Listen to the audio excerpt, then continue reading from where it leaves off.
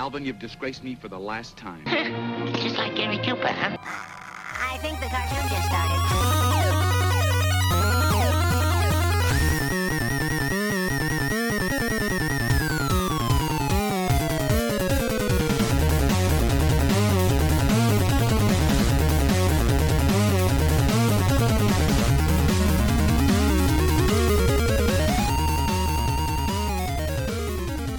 Hey there, everybody, and welcome to Acme Podcast Incorporated. I am your host, Laser J, and with me, as always, is my good buddy and co-host. It's your co-host, Kai. Hi, everybody. Yep, we're back once again, a week late, but you know, stuff happens, and hey, this is the season finale. After real life happens, unfortunately. Yeah, life finds a way. In every possible meaning of that phrase, life finds a way. Yep. But as I was saying, this is the season finale. So it works. That just means we're taking May off. Yeah. It's not long. It was originally the plan to begin with, but with the stress that we're having over here, situations that people are going through, this is a good time. Mm-hmm. This is just fortuitous. But when we come back, we got plans. So yeah.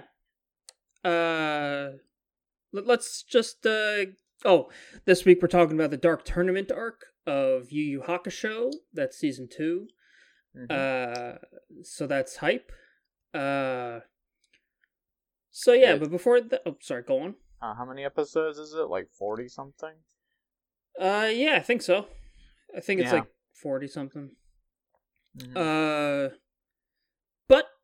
before that, we got our weeks and our upkeep. Upkeep's gonna be a little bit shorter because I'm not up to date with Skate or Spider, but we're up to date more or less with Amphibia. But first, weeks. Kai, what you got? Other than, life. Yeah. And life kicking my ass. I have had the time to, get into a couple of things that are... Oh, which one do I start with? Me and Adrian finally got to start watching Season 2 of Thunderbolt Fantasy. Alright. Because we had finished Season 1, and we'd been planning on getting to Season 2 because Season 3 actually just came out. Nice. Season 3 is currently coming out, so we want to catch up on it so we can watch it as it's coming out. Right on. We also watched Way of the House Husbands. Nice, yeah. That's more of a motion comic than an animated series, right? Yeah, it's basically a motion comic. I think for people who don't like reading comics, it's good. People process information differently, and it's for somebody who wants to check out Way of the House Husband, but just comics just aren't their thing. I think it's a good compromise. Yeah, I like motion comics more or less. They're not. I generally prefer either a full animated series or or just a comic, but full motion comics are fun because it's kind of like we all see animatics on YouTube for podcasts or whatever. Those are always fun. Yeah, they're basically that, and it gives a chance to it's like a animatic and a audiobook of a comic. It's fun. Yeah, basically. The main dude, the house husband himself was voiced by Seto Kaiba.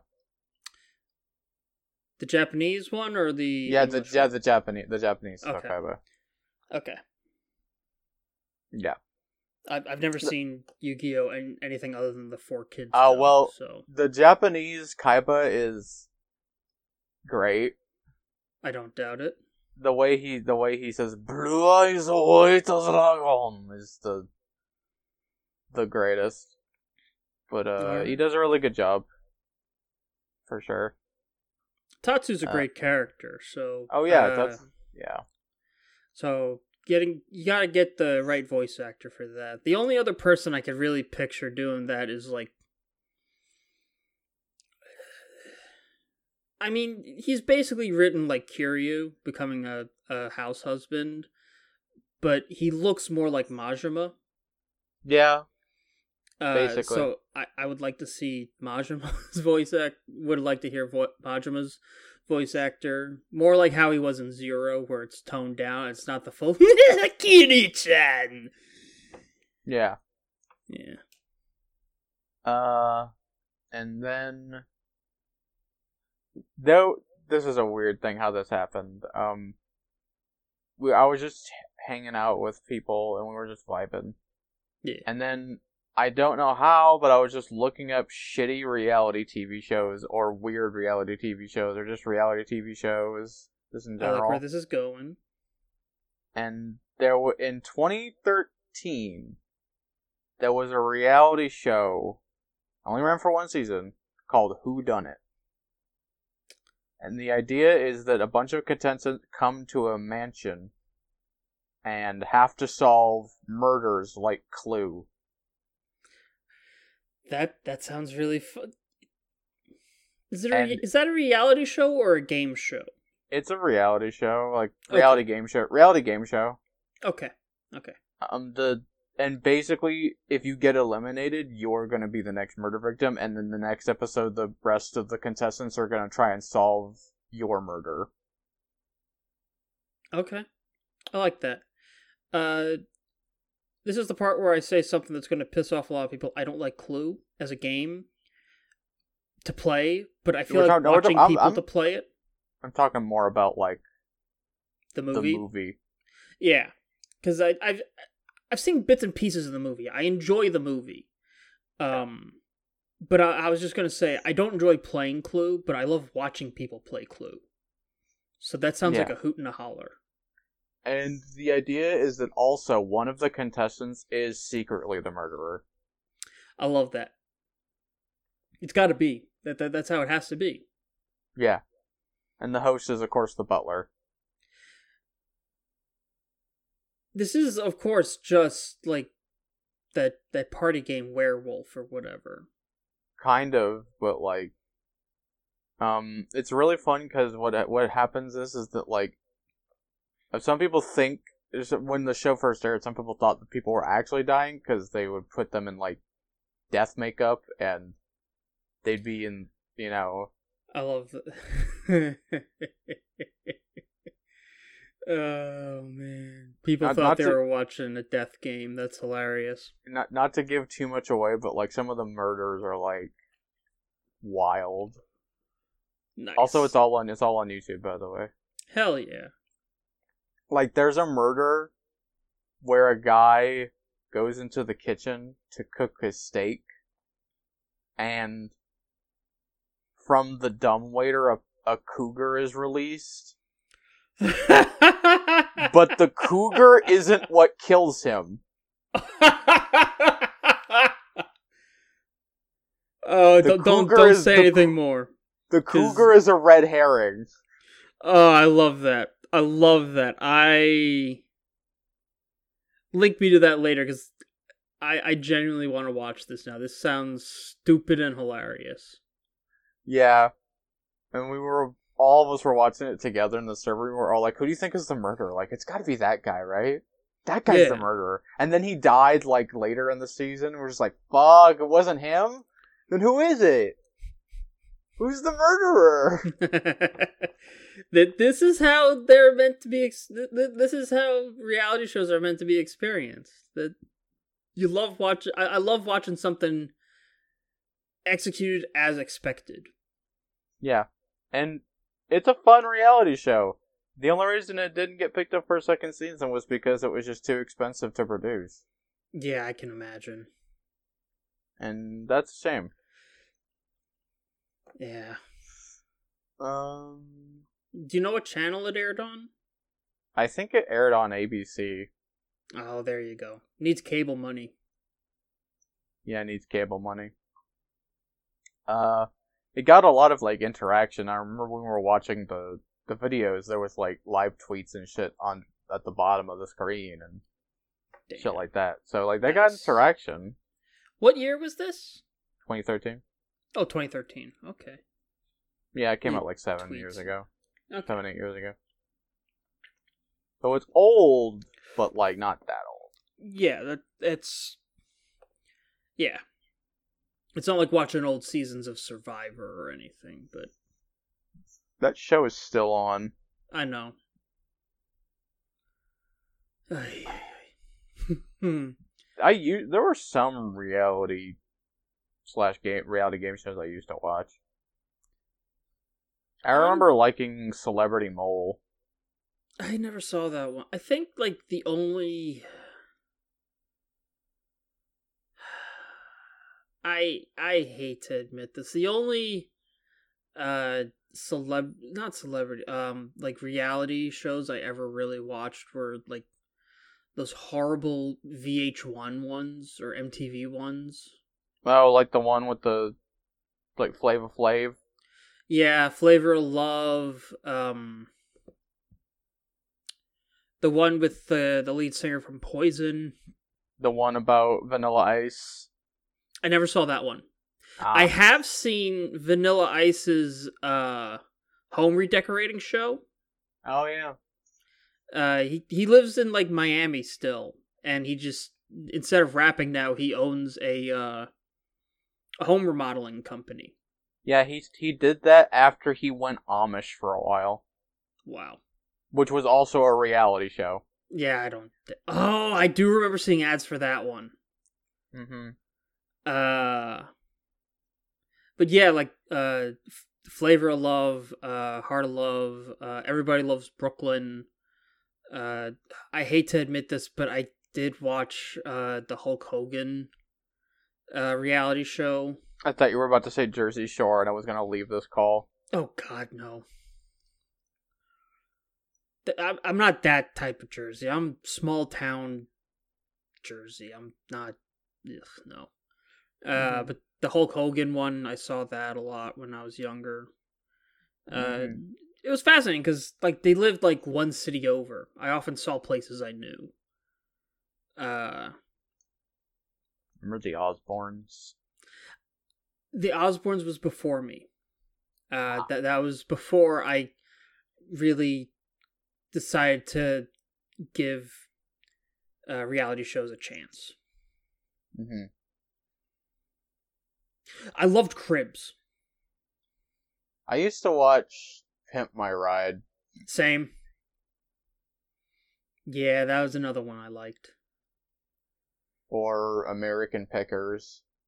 Oh, yeah, that's... I watched a lot of American Pickers and Pawn Stars when they first came out. I still like American Pickers, I don't like Pawn Stars anymore. I haven't watched either in years. There was also Face Off. I liked Face Off a lot. The sci-fi show. Did you ever see that? I never saw that. Is it based on the movie No. No? It's about special effects makeup. Oh, that actually interests me very much. Yeah, basically the contestants would be given a theme every episode, and then over the course of a few days they would have to make like a creature makeup or some makeup or a costume or something similar to fit the theme, and then they'd be judged. I would like to see that very much. Yeah, there was also a similar one that came on Sci-Fi called Jim Henson's Creature Shop that was just about puppets and animatronics. I did see that one. I think I saw that one like long after the fact, like on YouTube, like clips of it. Yeah. I have a weakness for like the HGTV stuff. Like Property Brothers. I've never actually seen Property Brothers. That's why that's why I liked the Ottoman Brothers shit, because it was Pawn Stars, it was Tanked, it was Property Brothers, it was just like this weird amalgam of all those.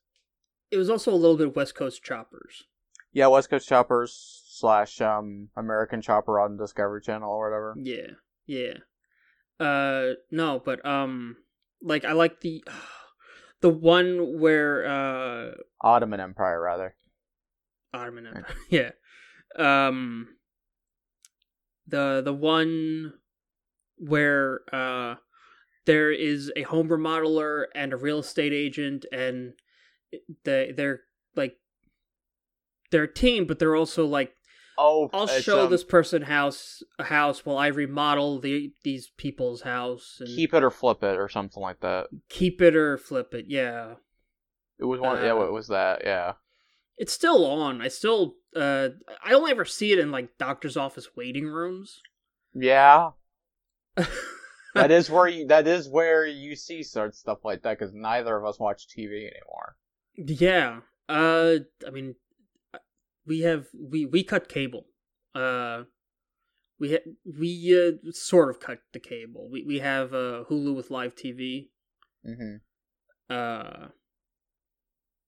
But I just do the streaming stuff, not really watching live. You should probably try and cut TV. My dad would be better served just getting Netflix. Yeah. My mom, she's slowly warming up to streaming, because this is the first time in like 30 years that she's gotten to watch Taxi. Mm-hmm. And she loved that show. So, and she's also been watching like Futurama every night. So it's like she's slowly warming up to. I think I could eventually wean her to just normal Hulu.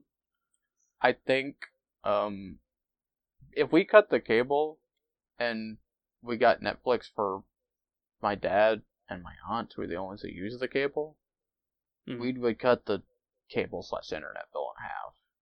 Yeah. Well, that's why we did it.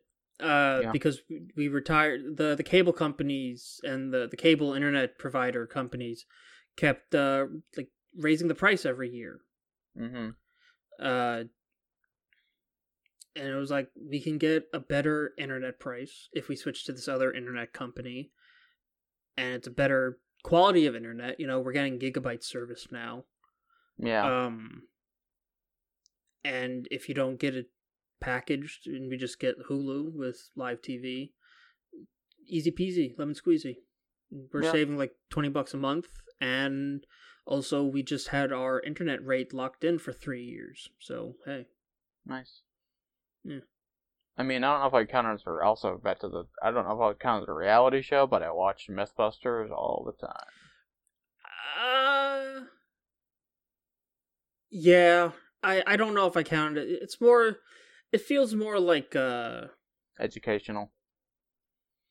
Quasi-educational? Mythbusters is in a weird quasi state of what even is it? How do you define what Mythbusters is?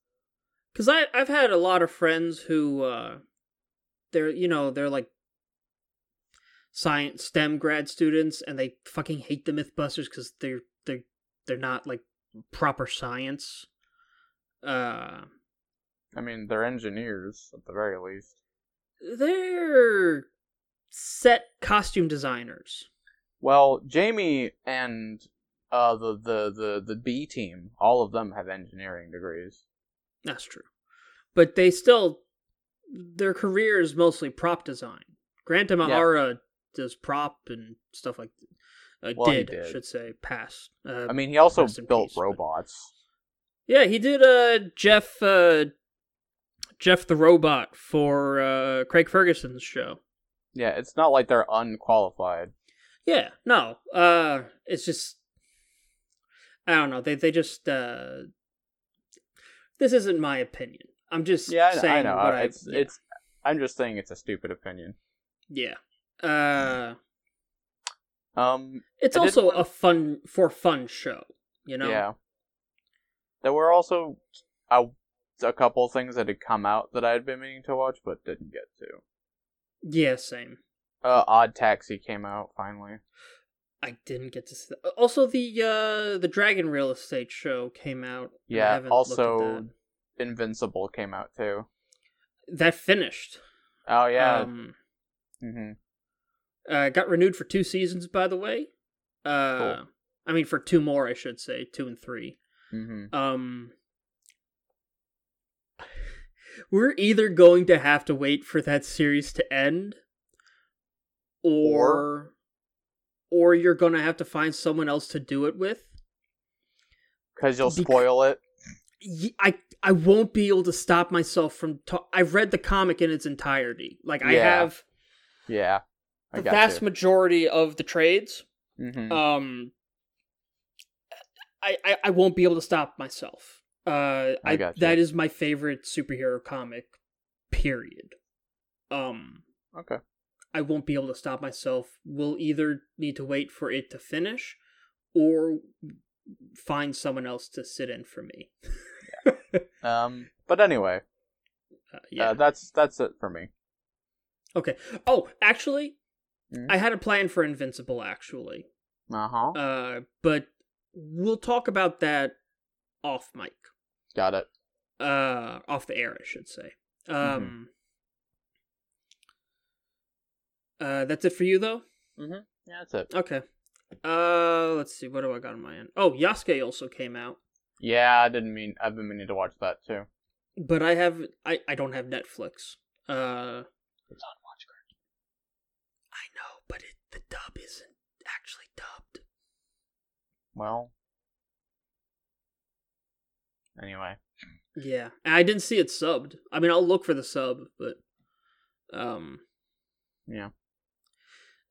Anyway, We don't condone piracy on this show. no, I'll edit all that out. Don't worry. So yeah, my week. Let's see. Speaking of things that just came out, Bird Girl came out, the sequel to Harvey Birdman, Attorney at Law. Harvey Birdman, Attorney at Law. And it's really good. And it's, if you're feeling a void in your life left by Paget Brewster with DuckTales ending, hey, she's back as Bird Girl. Good. And it's basically, they're kind of the same character, but different, different tones, but sort of, headstrong, plucky, boss lady. One might say girl boss. Girl, that's the word I was thinking of, yeah. I still don't know what that means. Don't worry about it. Okay. I mean, I'm not, but anyway. Yeah, it's good. It's real good. It's only a couple episodes in. She is the only returning character from Harvey Birdman. Okay. Which I know a lot of people are upset about. Wait, no! Mentok the Mind Taker! We'll get there.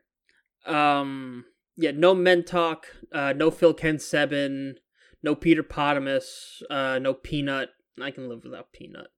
I can live without no Peanut. Avenger. I can't live without Mentok the Mind Taker.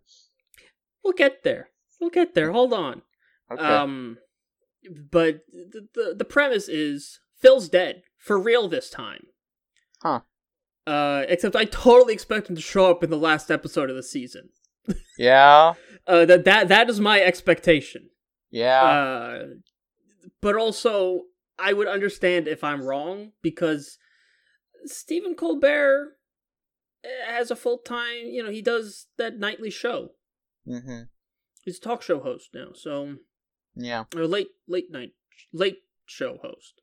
Yeah. So, he probably doesn't have time, or as much time to do, voiceover work. Also, he's a much bigger star than he used to be. This is true. He was still a Daily Show correspondent. He didn't even have the Colbert Show when Harvey Birdman came out. Yeah. But that's besides... Actually, it's funny. He wasn't in the last season of Harvey Birdman because the Colbert Show started and they couldn't afford him anymore. Sounds about right. Yeah, and that's why they could only afford him for, like, the last 2 episodes or whatever. Mm-hmm. So yeah. Fun fact. Mm-hmm. Or it was something like that, or it was just he didn't have the time or whatever. Yeah. Anyway. But yeah, Phil's dead, and he names Bird Girl. Not his daughter. Bird Girl. Because he doesn't know Bird Girl's his daughter. As his replacement. As the head of 7 and 7. Mm-hmm. Which is now not just a law firm, but like a giant megacorp. Oh, like a multi-billion dollar yeah, does everything type of company. Fingers in all the pies, yeah. Yeah.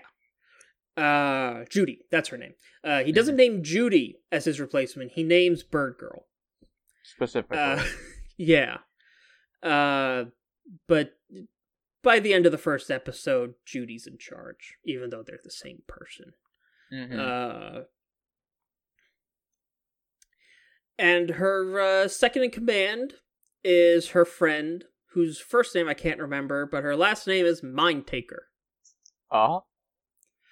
It's not Mentalk, but imagine Mentalk was a thin, late 20-something, early 30-something woman, who's used to working in the executive field. Okay. And she does the mind takey, and now there's a TOS before she does the mind taking. Hey, I have to hold on a sec. I have a okay on the door. Yes. I won't. Ooh, sausage. Okay. Sorry about that. Ooh, Future sausage. laser cut that. Yeah. So yeah, like now there's a TOS agreement before she does the mind takey. It's a time to sign terms of agreement before I do the mind taking. Yeah, basically, yeah. It's funny. It's the same style of humor, but it is aged up to the modern period. Okay. I find the humor is still on the edgy side, but it's not as, like, glaring as going back to old Harvey Birdman is. Yeah. Because I also got in the mood this got me in the mood to go back and rewatch Harvey Birdman. Mm-hmm. Which I've been doing. I'm up to season 4. Okay. There's nothing really to talk there, and this is the part where I sadly say we're probably never going to do it for the show. I mean, yeah, it's a pure comedy show. There's nothing to talk about other than the gags. Yeah, there's nothing to talk. Well, no, there is something we could talk. We can make an episode that's all centered around reusing old animation. Oh yeah, yeah. Or Hanna-Barbera, but reusing old animation. Space Ghost Coast to Coast. Robotech, etc. C-Lab. Ultimately, we could just do an episode dedicated to Adult Swim. That's true. Early Adult Swim, I should say. Like, early aughts Adult Swim. But on its own, there's not really much to talk about other than it hasn't aged that great, but I still find a lot of it very funny. Not all of it, but a lot of it. I'll say this. When Space Ghost Coast to Coast and Birdman were coming on, I didn't appreciate them. But going back and looking at clips and stuff, there are two things. One is from Space Ghost and one is from Harvey Birdman, and they are legitimately two of the funniest things I've ever heard in my life. Okay. The one from Harvey Birdman is first name, last name, and occupation. Lizardman. And then the other one was from Space Ghost when Birdman took Space Ghost hosting job for one episode. Yeah.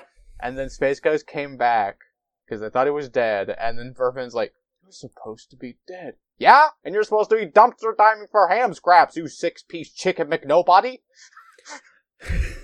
That's why Birdman got the show. That's why they made Attorney at Law, because they were like, we could do something with this after that. Yeah. Dumpster diving for ham scraps, you Yeah. 6-piece chicken McNobody is the funniest. Yeah. I always appreciated I remember Space Ghost before it was on Adult Swim, when you could find it on in the middle of the day on Cartoon Network, because they had like no other programming other than... Interesting about Space Ghost, I think I've mentioned this on the show before, but it is both the first original programming that Cartoon Network had, Mm-hmm.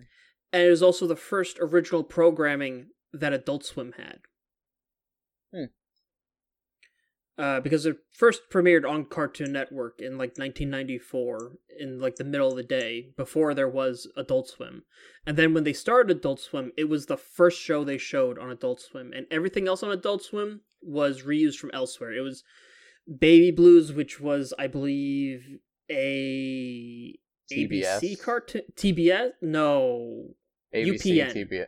One of those letter fucking channels. Yeah, a network. A regular network. And same with Home Movies. Home Movies was definitely UPN. I know that for sure. Yeah. And Actually, it might it have wasn't been WB. long after that they started doing, like... they did that stuff for a while, and then they finally started to do stuff like, Brak Show, and, You got the Aqua Teen Hunger Force. You got the spin-offs from Space Ghost. You got Aqua Teen Hunger Force, you got the Brak Show, you also got C-Lab. Yeah, C-Lab. Which was not a spin-off, but it was the same concept of reusing old animation from a Hanna-Barbera adventure cartoon. Yeah. There's really a whole episode here. There is a so whole I'm not episode here. Let's save it. Yeah. Needless to say, Space Ghost is fun. Harvey Birdman is fun. Neither has aged super well. But the parts that have are still funny. Mm-hmm. Bird Girl, very good. Got it. I wholly recommend Bird Girl if you like the type of humor from Harvey Birdman, but modernized. Yeah.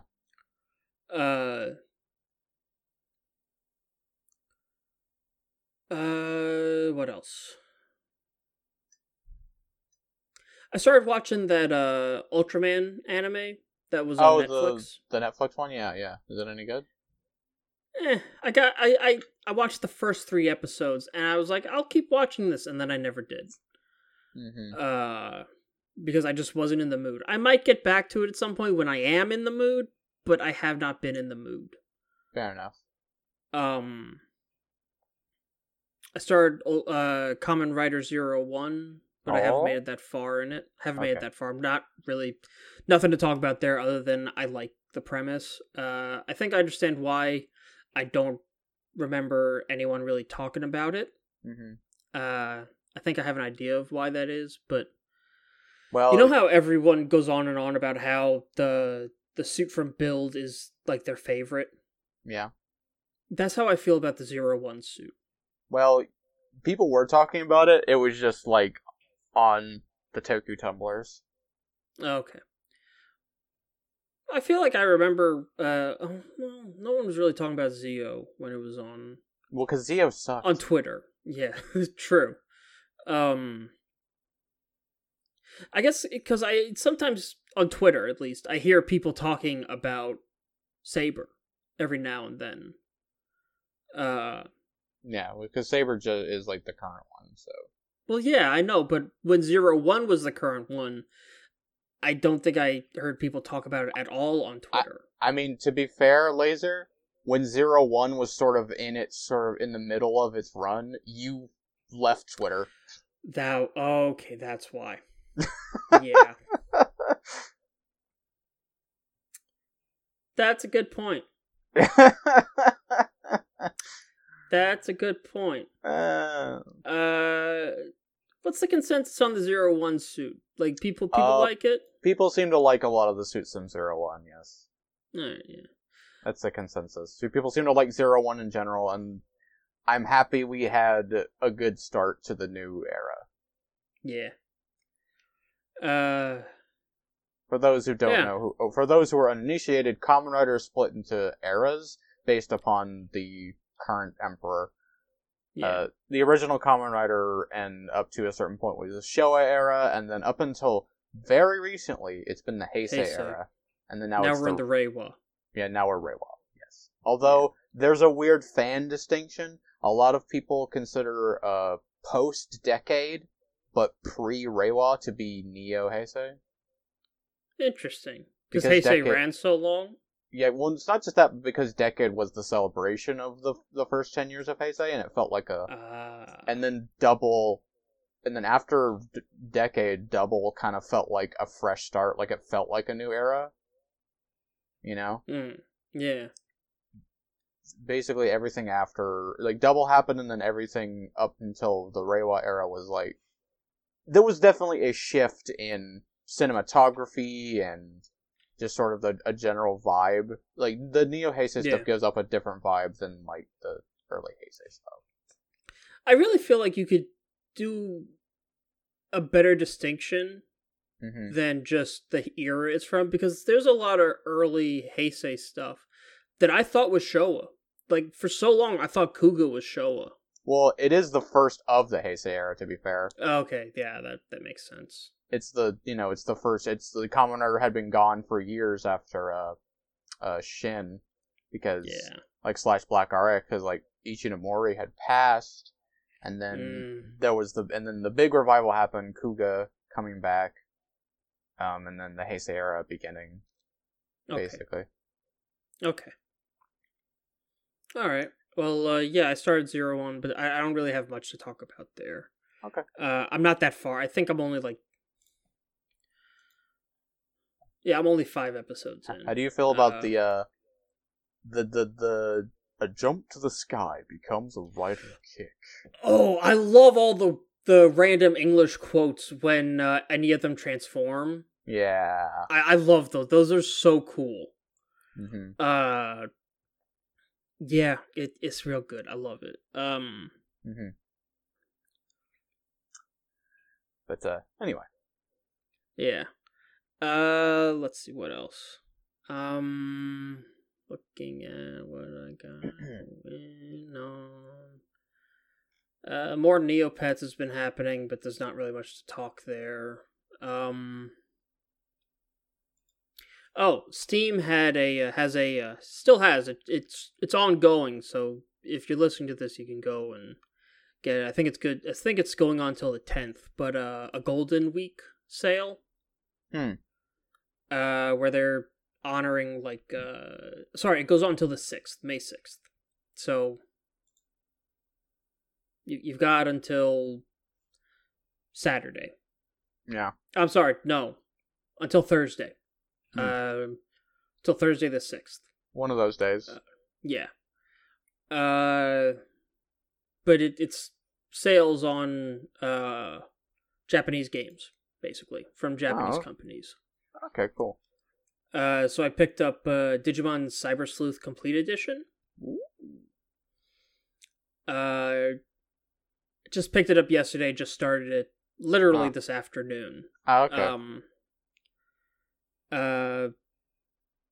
But it's... I thought I was out of the monster battling stuff. Also because I also just don't really enjoy JRPGs, turn-based RPGs, stuff like that. But I'd been reading about this specifically. Like, I was looking into the system and how it works and how you can... the Digimon evolution lines and all that, and how it works in the game. And I was really feeling it. I was like, yeah, this doesn't seem that bad. And when you really get into it, a lot of the farming is, like, automatic. You just put them in the farm. Okay. there's literally a farm that you can send Digimon to get specific stats up. Okay. But that's more useful late game when you're trying to Get specific evolutions, yeah. Yeah, well, it's so okay. The way I've already started doing it a little bit because I've read it helps starting from the start with because there's one stat that okay, you've got your stats right, and they normally raise in combat, just leveling, but you can also raise specific stats in the farm. But there's one stat, your ability stat, that only raises by de-digivolving and digivolving. And there are certain higher level Digimon that have ability requirements to get. Yeah, like some of the Royal Knights or what have you. Yeah, but also, like, I'm trying to get, I'm working towards, 3 specific, Digimon right now. I'm working towards, Justamon. Oh, yeah, Justimon's cool. Yeah, I'm working toward... Speaking of Kamen Rider. Yeah.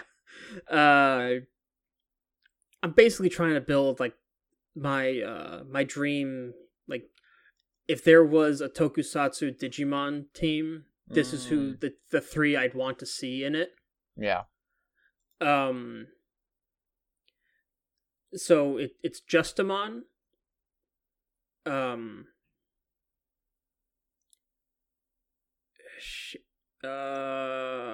on. It's Justamon. Fuck, man, I'm sorry. I confused myself. I'm sorry, 4, not 3. I'm working towards 4. So Justamon.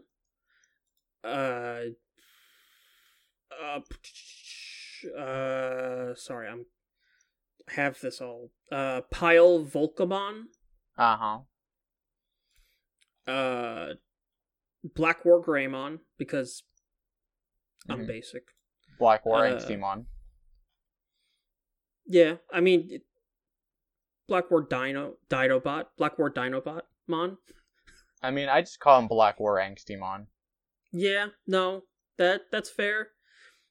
I remember being like 11 when his arc came up, and I just immediately drew the line, this is Dinobot from Beast Wars. Why do I exist? Yeah. He's like the honorable warrior trying to find strength, but he's also angsty and confused, and I love him. He's my horrible son. He's just Shadow the Hedgehog. He is, you're right. And that's probably also why I love Shadow the Hedgehog. They're all Dinobots to me. Fair enough. And then the last one is Bancho Leomon. Yeah, Bancho Leomon. Yeah. Bancho Leomon rules. Yeah, they do. Yeah, he does. But I'm trying to do it through specific evolution lines. So I started... I'm doing regular Cyber Sleuth first. There's 2 games included here. One was actually a DLC campaign for the... But it's not a sequel, it's a parallel story that doesn't really intersect but takes place in the same world at the same time. Gotcha. And you have different starting Digimon in each one. I went with Hagurumon for my starting Digimon. A little gear boy. Yeah. But then I de-digivolved him down to Motomon. And then I re-digivolved him up to Solarmon, which is just orange gear boy. Yeah. And then I'm working him up to Starmon. And then Super Starmon, and then Justamon. Yeah. And then with Pile Volcamon, I'm going...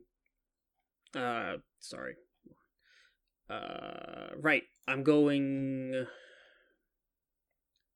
Armadillomon to Golemon to Volcamon to Pile Volcamon. Got it. And then Black War Greymon is going... I can't remember which one I went with here. Because you don't have to go through every single, Right, no, sorry, I figured it out. I want to, though. Okay. Because I spent most of my afternoon planning this.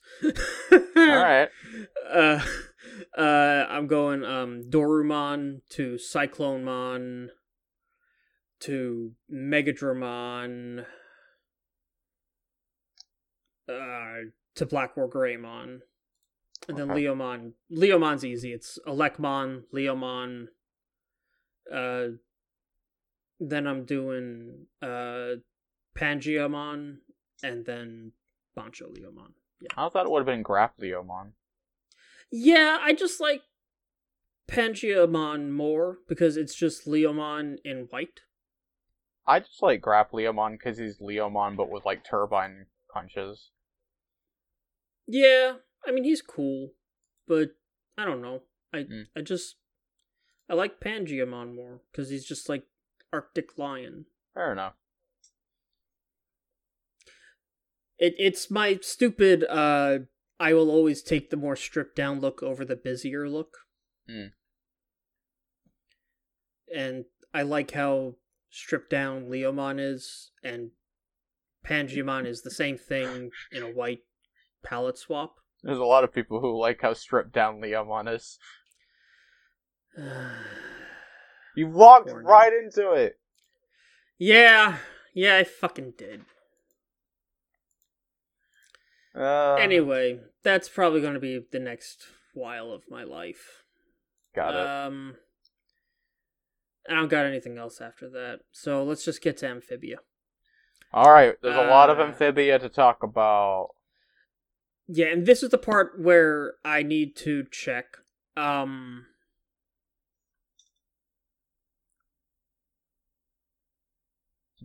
doing 15, 16, 17, 18, and 19, right? I believe so. The last episode we talked about was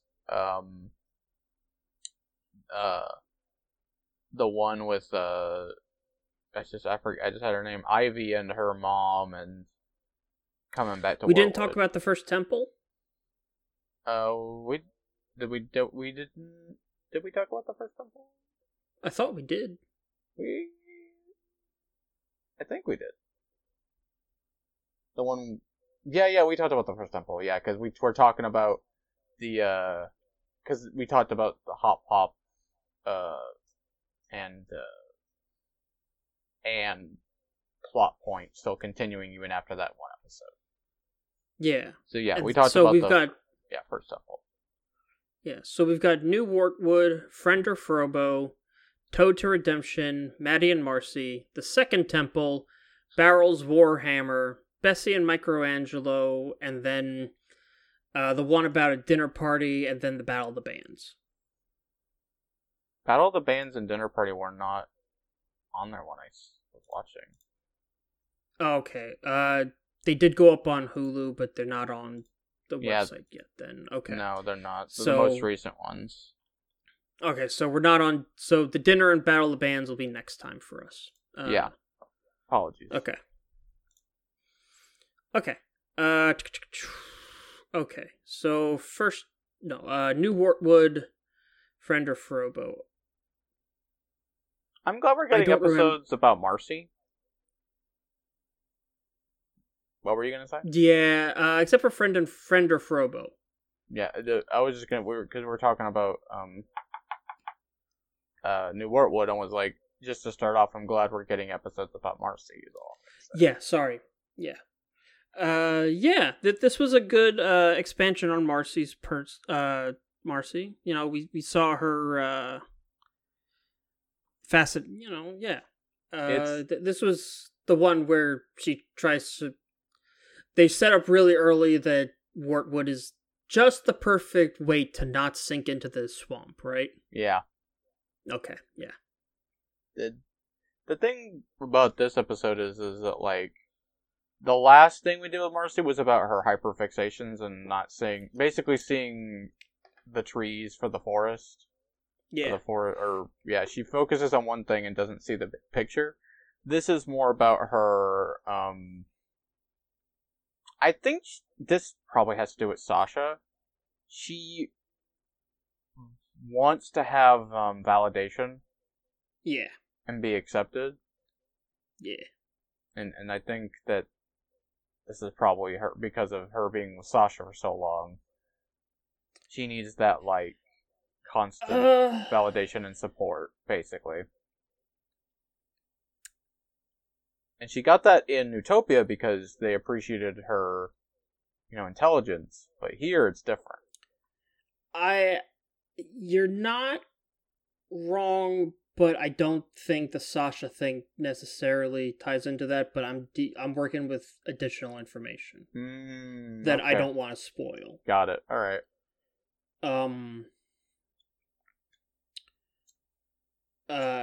Just want to say the Sasha thing is not as much a factor as you think. Okay, it's just her. Yeah. Yeah. It was good. It was it expanded the lore of Wartwood. The deep Wartwood lore. Yeah. And it's always good to get character focused episodes. Yeah, because we haven't had enough time with Marcy. I'm glad she's getting to, like, do stuff. Yeah. And then, hey, we finally get it. The robot. Yeah, the robot turns out to be friendly. And now he's just part of the family. And now he's just here. Yeah. I love you, Frobo. Frobo is the best. And I'm still kind of expecting something bad to happen. Something bad will happen. You realize this, right? Yes. There's going to be a turn. There's going to be some sort of, like, he's going to get hurt or destroyed, protecting somebody. This tragedy is right there. It's going to happen. Yeah. But it's right there. This was the first Polly episode we had gotten, like, in forever. Quite a while. Yeah. Yeah. Teaching her about responsibility. Yep. And then Toad to Redemption, was that the mayor? Yeah, that was the mayor. The mayor. Not okay, accepting the job to be, yeah. Which, I didn't see that turn coming. No. Like, at all. He's definitely sort of in that, he's become too likable, and so they need to have him grow as a character to not be a caricature. Yeah, they need to... And this was that. Yeah, they couldn't keep the shtick going for too long before... Like, why would we hang out with him? Yeah. They needed to, like, make him less of a jerk. Which, I mean, to be fair, they had kind of set up early on. Like, at least in the end of Season 1. Yeah, because he sided with the town over the Toads. Yeah. And we did get a little bit more of Toady in this, which is something we've been asking for. Two of them being gay. Not a lot. Yeah, basically. It's very good. I loved at the end when he was just, like, coddling him. Everybody's like, and was like, should we be watching this? Like, I read it differently, but yeah. I read it more as like a codependency situation. That too. Yeah. Not the healthiest relationship for either side, really. No, but, Yeah. I love that it was Toady that was like, oh, sir, who are you?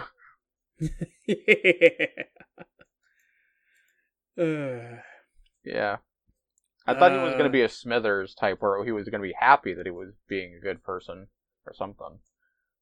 Yeah, no, he's just as much ambitious person as the mayor used to be. Literally, which I like personally. A literal toady. Yep. Anywho. And then, hey, you were just saying you want another Maddie episode, so hey, here we go. Yeah, fucking, this is good. It's very good. I mean, Marcy, rather. Was I saying Maddie earlier? No, but I mean, like, last time you were talking about, Oh, I hope we yeah. get another Maddie episode. Last episode we were talking about, I like Maddie, I hope she gets another episode, and we not only got an episode with her, we got another episode with Marcy. Yeah. I'm happy for that.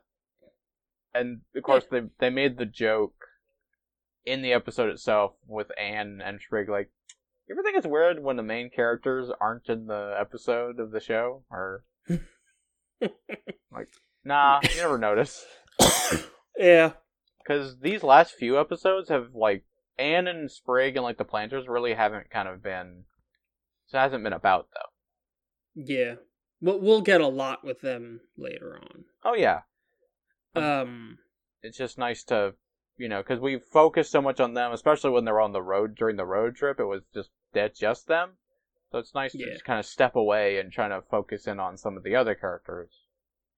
Yeah, because this really is, like, I mean, they are the core of the show, but it is very much an ensemble show. Like, it's fun seeing all these side characters, and we didn't get the side characters for so long. Yeah, it's nice. Yeah, because you're exactly right. They were gone from the ensemble cast for so long. This is sort of like, it's a way to not only be, you know, have some focus on the ensemble cast that we left behind, but also like let Marcy kind of be herself, because Marcy hasn't had a lot to do, so it serves a double purpose. Yeah. Also, it's a little bit, you know, like, we can pay the voice actors who haven't been on half the season. Mm-hmm. Yeah. Well, there's that. There is that. Yeah. Good point. Then, moving on, Second Temple. Second Temple was real good. It was a lot of... First, a returning character that I never thought we'd get a return from. The weird newt lady, yeah. Yeah. From the black market or whatever it was called. Yeah. And it was just a good episode. It wasn't, how I put this. This was more just re-establishing and sort of like cementing Anne's character development as a person. It was also reminding us of her impatience because she did not fully charge that stone. No, and I'm wondering what the consequences of that are going to be. They're not, whatever the king wants to do with the power in those stones or them going home are not going to happen. It's not going to work. Yeah. Okay, this is not a spoiler, but it is a prediction that some could find as a spoiler because, you know, I don't know, people don't like predictions for whatever reason, so I'm just gonna... Warning. Potential! Spoilers ahead. Uh-huh. It's gonna be like, the king has the stone, the box with the stones, and he's gonna be like, finally, the thing I can do, it's happening, and then it's not fully charged, and that gives him a chance to defeat him. Yeah. Also, it's being heavily implied that the powers from the stones are inside of the three girls. Yeah. What that means... Yeah, because their eyes are draining. Yeah. Also, by the way, that was set up early in this season. I don't know if you noticed, but in the very first episode of Season 2, when Anne fights the giant vegetable getter Robo, her eyes glow blue. That's right, yeah. Mm-hmm. Yeah. Interesting. Mm. Interesting. Yeah. Okay. Foreshadowing. So yeah, that's Second Temple. Barrel's Warhammer is... Hey, it's Sasha and Grimes. And it establishes Sasha's still Sasha. No matter who she's bossing around, it's still just all about her to her. My favorite part of this was that Sasha... here's the thing about Sasha. Sasha cannot live with the fact that that Anne and Marcy are okay without her. Yeah. And that it's not just about, like, her having control issues, it's more about, like, she feels that she's not the center of the universe. Well, it's not just that, but, like, she is emotionally codependent on them. Yeah. She feels that if she can't be with them and they can be on their own, then what purpose does she have as a person? Yeah. And it's, like, tied to her own self-worth and not just about... Like, it's also her selfishness and sort of, like, she's been in charge this whole time and is a control freak, but it's also about her, again, her self-worth. This is going to come up again in the next episode. Oh, I'm sure. Not the next episode of Amphibia, but the next episode of this show where we talk about episode 19. In the Third Temple, yes. No, not the Third Temple. Mm-hmm. In Battle of the Bands. Well, yeah, that'll be next episode, yes. That's what I'm saying. Yeah, okay, got this it. This will come up again in the next episode. Got it. All right. Understood. Of our show, yeah. Understood. Yeah. But it also, expands the lore of the world and the Toad Council or whatever. That ancient Toad King is cool. Yeah, the ancient Toad King is cool. Also, like, the hammer seems to have the same power as the stone. Yeah. Like, what's up with that? I want to know what's up with that. Yeah. Like, that's some lore. I want to know what the deal with that is. It also reminds me of the, what is it called?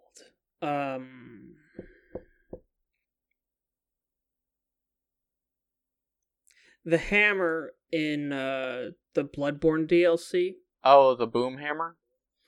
Boom. I guess that's what it's called. Is it called the Boom Hammer? It's literally just called the Boom you Hammer. You, like, cock it and then you hit and it explodes, yeah. It's literally just called the Boom Hammer. Okay, yeah. Yeah, it reminds me of that.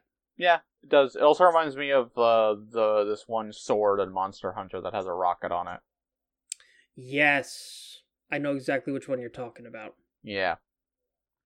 I think there's also a hammer in Monster Hunter that also has a rocket on it. I think there's also like a hunting horn that has that same gimmick. Yeah. Any of the heavy weapons probably have a version with a rocket on it. Yeah, there was also there was a monster in Generations that, like, had rockets on it, so a lot of its weapons probably had rockets on it. Yeah, probably. Yeah, something like that. So, yeah. Anywho. But that's Barrel's Warhammer. Next is Bessie and Michelangelo. You got to that, right? Yeah, this is just a Roger Rabbit episode. Yeah, it's Roger Rabbit, it's Buttons and Mindy, it's yeah. But it's also, Anne getting her new look. Oh yeah, I wish she'd... Listen, I'm cool, I like the chess piece. Please, Anne, I'm begging you. A shoe. Get a shoe! A new sock and a shoe. Please. Please, God almighty. Please put on at least 2 shoes. I'm begging you. But also, it's a fun character design. It is, but also, like, please. Put on shoes. Or take those twigs out of your hair at the very least. Or ditch the other shoe and both socks, Just go barefoot? Yeah. At least match. Yeah. That's all I'm asking. I like asymmetrical design, but I hate walking with only one shoe. I'd rather go barefoot. Yeah. Yeah, I feel you. But, yeah, this was just a Roger Rabbit episode. Yeah. But it was... On the matter of the shoe, at least it's just a Converse. At least it's just a Chuck, like a Chuck. Yeah. Or whatever. Cause those don't have, like, a real thick sole. It's not going to be uneven. Anyway. Third Temple. The Third Temple. Ooh. Okay. Gang's all back together. And everything's hunky-dory and all forgiven, except not. Asterisk. Now, the fun thing about this is, which I like, is that we, as the audience, find out it's a false heel-face turn, but because of Anne being so genuine, it might become a real heel-face turn. It definitely is. And that's not even with like knowledge from the episode after this. That was my determination after this episode. Oh yeah, it's like the obvious thing that's gonna happen. Yeah. Sasha is going. She obviously has a plan with Grimes. But you could see at the end there's genuine remorse on her face. Oh yeah. And also Anne going to the self-worth thing, Anne telling her that it's not just about like controlling her life, but Anne genuinely feels that Sasha inspired her to be stronger and a better person. Yeah. Which I like that. It's very good. Yeah. Very good, very good.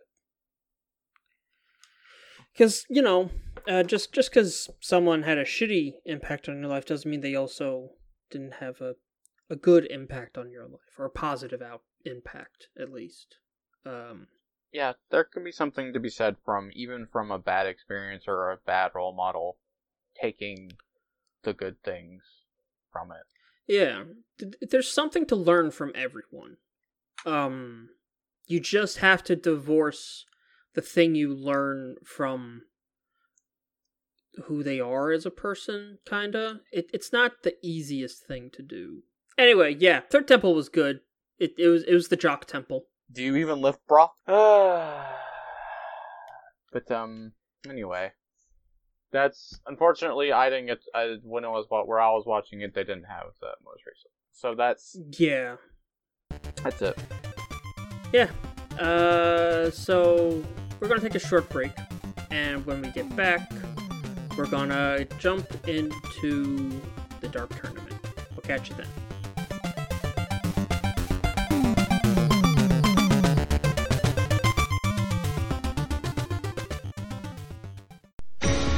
Now, back to Acme Podcasts Incorporated.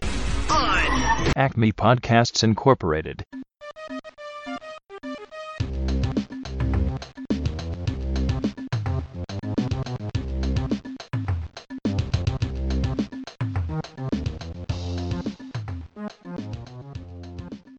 And welcome back, everybody, to Acme Podcast Incorporated. I am still your host, Laser J, and I'm still joined by Kaiju Emperor. Alright, let's hop into the Dark Tournament. Dark Tournament, easily the most iconic part of Yu Yu Hakusho. Yeah. I mean, it's definitely... Up until a certain point, when I finally did my, full watch-through of it a few years ago, more than a few years ago, 2012 maybe.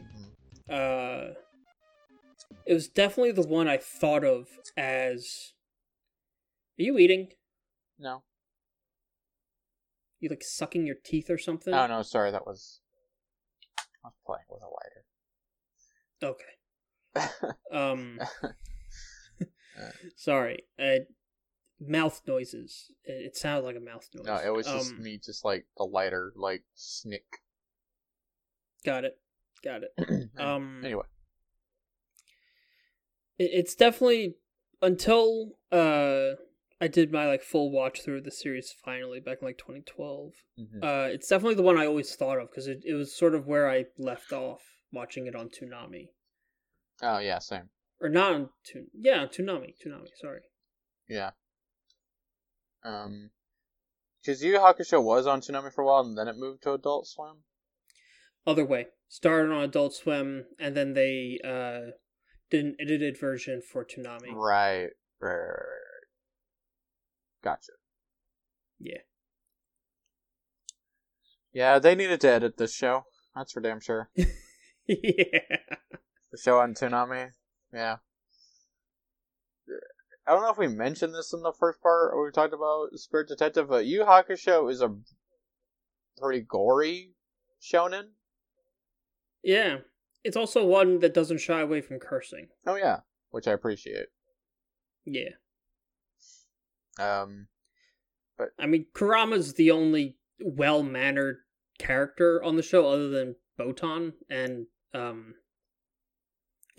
all the girls except Kuwabara's sister.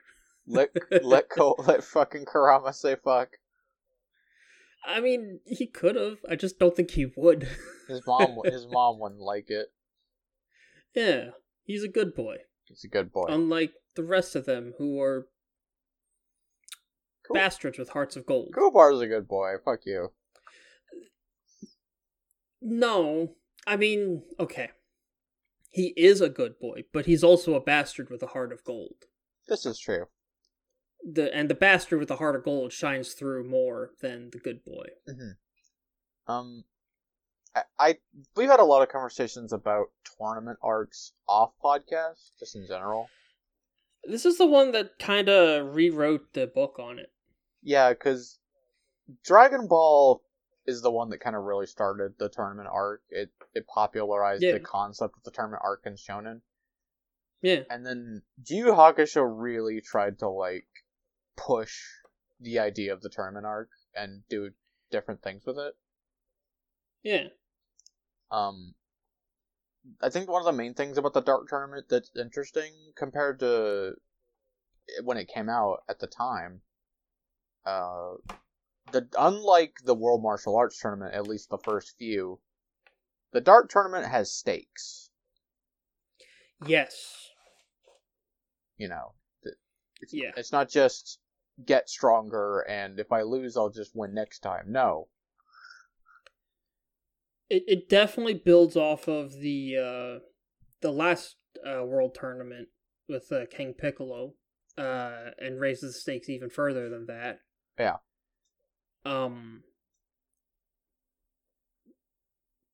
But it feels like every tournament arc since has really been more inspired by the Dark Tournament than any World Martial Arts Tournament. Yeah.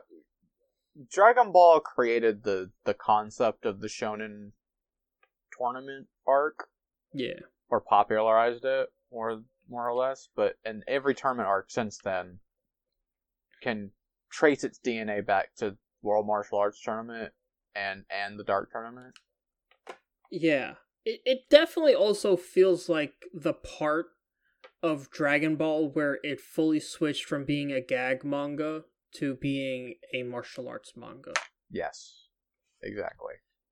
Because even when Roshi was training Goku and Krillin together, it still very much felt like a gag. Oh yeah. And the first tournament also felt like a gag, but everything after that first tournament really had more of a not serious. I mean, nothing in Dragon Ball ever felt serious. There were less gags. There were less gags, exactly.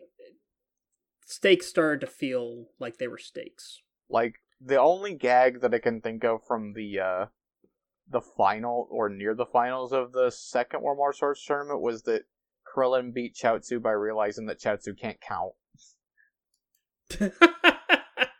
Yeah, definitely that. You could also say the way Tao Pai Pai always runs away.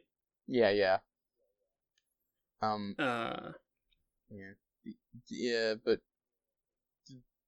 yeah, the Dark Tournament, it has stakes. Every character involved, they're not only forced to be there, but like if they lose, it's not just about their lives.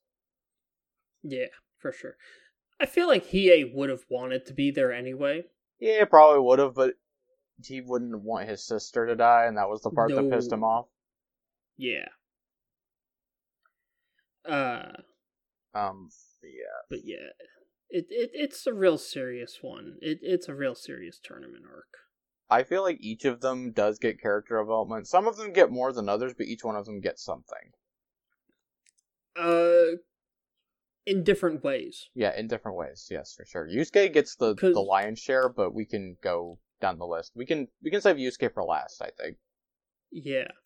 I think the person who gets the least is actually Kurama. I think it's Hiei. They're neck and neck. Yeah, I'll give you that. Hiei's is way more subtle. I'll tell you that. Yeah, the reason why I put Kurama's at the bottom is because his is more like an expansion of his powers rather than an expansion of his persona. No, I think it it is kind of an expansion of his persona. There are some parts of it, like specifically, him wanting to reconcile the fact that he is human but also a demon. Yes. It's not like explicitly said, but a lot of Kurama's like whole deal is that like he has this conflict of I want that power that I used to have, but at the same time I've grown connected to the fact that I'm human. Yes, but to me it also feels like we've known this already. Mm-hmm. We've known he's had this lurking underneath the surface. And the development is we finally see what's lurking underneath the surface. That's fair. With Hiei, we're seeing not only an expansion of his power set with the Darkness Flame, but also the lengths he's willing to go to actually protect someone. Or become stronger in general. Yes. The other subtle aspect of his character development that I think isn't really brought up is that, like, early on in the tournament, he, like, every single fight that he's in, he completely murders everyone. But when we get to the fight between Team Toguro, he doesn't kill Bui. That's true. Like, it's a subtle nod to the fact that Hiei, despite never wanting to admit it, Hiei is getting softer. Yeah.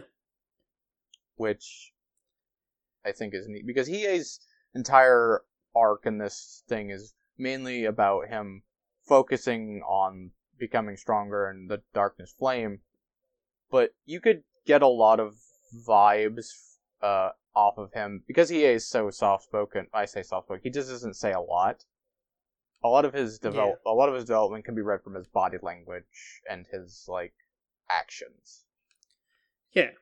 It's definitely a continuation of his arc from the previous one. Mm-hmm. And you can almost say it's the same arc. It's not a new character arc for him, because it's a necessary one, because he was not likable at all before either of those. Yeah.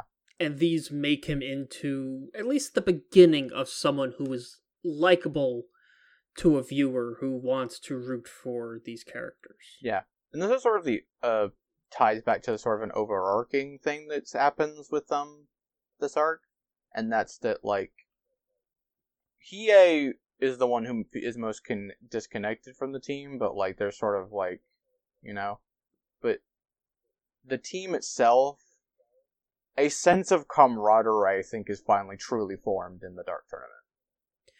For sure.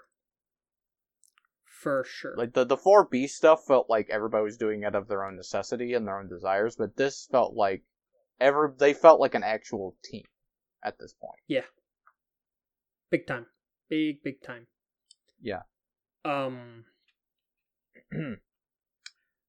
Kuwabara, I think I would put next on the character development scale. Kuwabara gets a lot in this arc, actually. He does, but he's still smack dab in the middle, because there's two other people after him who get more. Yeah. But Kuwabara... Not counting Toguro, because Toguro gets... a lot of character development in, like, the last 3 episodes.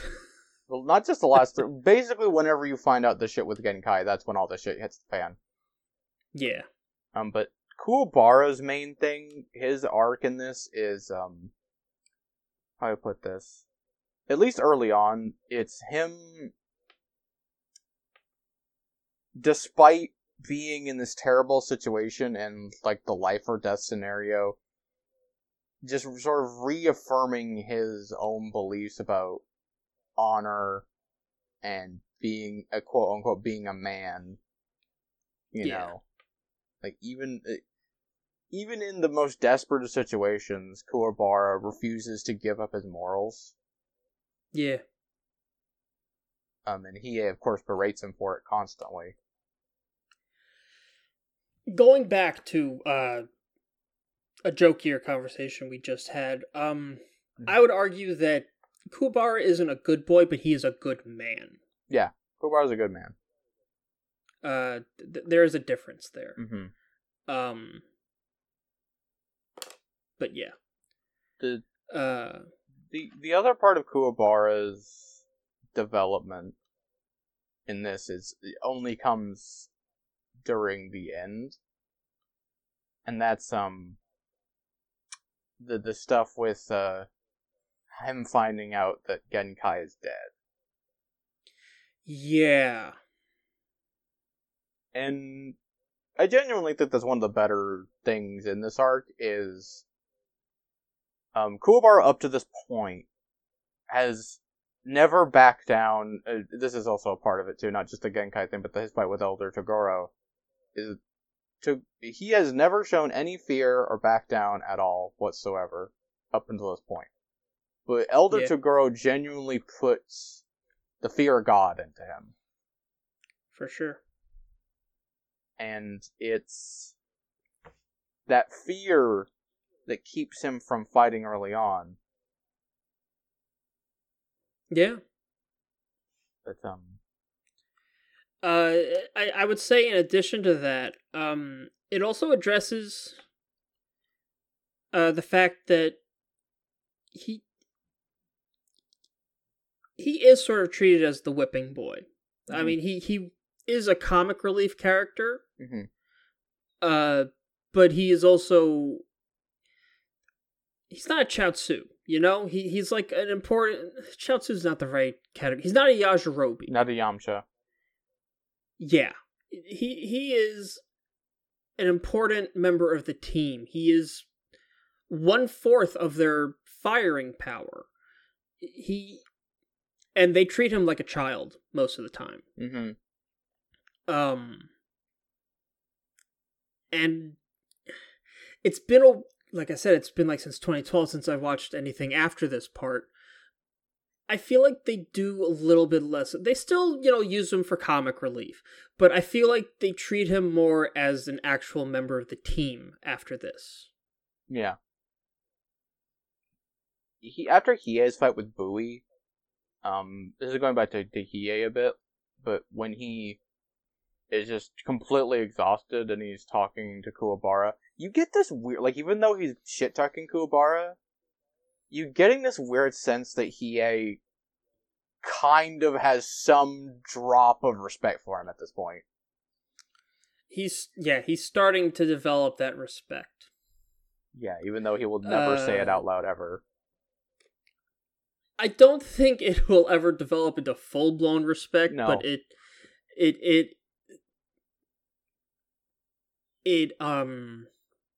he at least doesn't, he starts to respect him a little, but it's never going to be like, he's never going to see him as an equal, I think. Yeah. And I like that the spark for Kuwabara to start fighting truly is he's got this fear in him, and then he finds out that Genkai is dead, and that's when Kuwabara, his sense of honor really comes into play there. Yeah. Like, he can't stand by and quiver in fear when this horrible person killed someone he cared about. Yeah. And then rightfully so, after they think the fight's over, he fucking just rushes up and punches Yusuke. Yeah. And he has every right to be angry at every single one of them. Oh, big time. Yeah. Like, Yusuke had his reason for not saying anything, but, like, you couldn't say that for Hiei and Kurama. Yeah. It was just a lack of respect on their part. Yeah, they didn't respect him, and, like... That's what I was talking about. Yeah, you're sorry. I just repeated your point. Yeah. Sorry, but, yeah. No, it's fine. I did it sort of divorced from its narrative context and merely from its substantial, and you provided the narrative context, so it's still worthwhile. Mm. Together, we provided a complete thought. Yeah, together we somehow rubbing the two brain cells together between us. But anyway, yeah, it's Kuwabara. At this point throughout the whole tournament, he hasn't really had a great track record also. in terms of fights, but he's had a lot of Yeah. like heart. He's very much a Rocky or Ippo. He's an underdog. He's very much the underdog. But yeah, I mean, yeah, he's an underdog. And he, no two ways about it. it's not just, it's about respect, and the way he says like, "What am I, just a joke? Yeah, What am I to you?" It's like, yeah, you have every right to be angry. And this, I don't want to get too much into more of that because it kind of ties to Yusuke's character. yeah. But probably talk about Genkai and Toguro because they're kind of like intertwined. They're packaged together. Yeah, they're very intertwined. But I gotta ask you, because this might be I love a Genkai, point where but we. Sorry, go on. Hello? Oh, Kyle? sorry, Discord shut the bed for me for a second there. Okay. What was? I was just gonna. I was saying this is probably a point where we might disagree. Mhm. Because we need to decide who we're talking about, because we're doing this sort of in a scale of who we thought got the most character development. Mhm.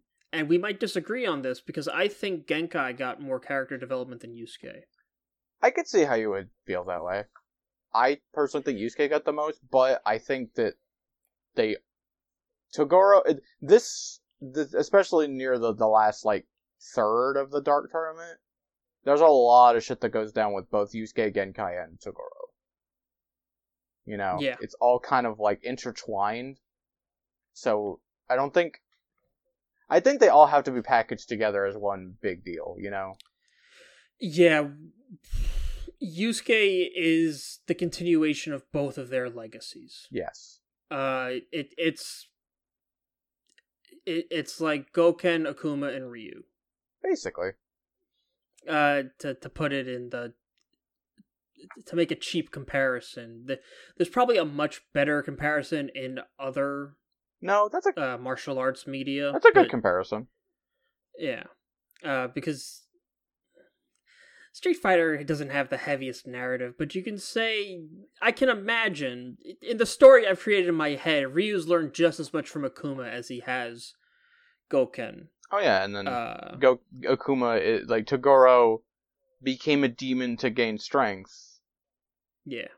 Like, yeah, the parallels are right there, and you're not wrong for saying it.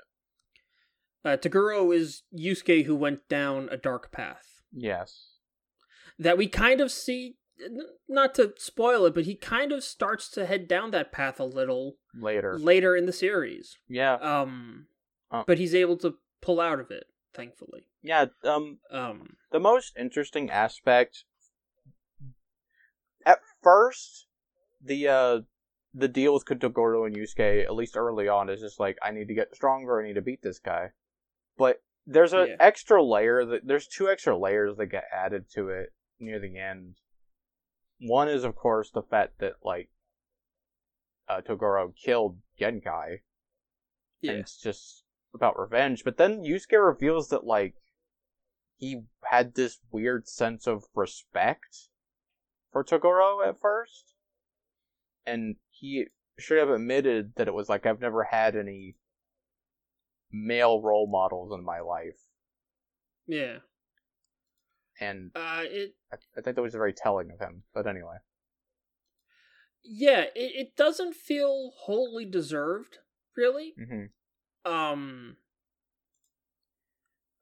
But I'm trying to think of how I want to word this.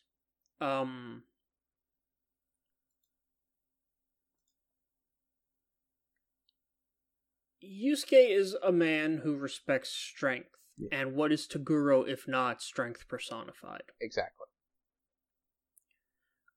So there has to be respect there. Mm-hmm. And also Toguro left a heavy impact on Yusuke. Fear is...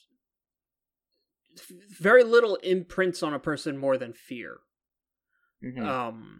And that's probably the one of the few times in Yusuke's life that he's felt true fear. For sure. Yeah. I don't really got anything else to say On that. than that. Yeah, on that matter.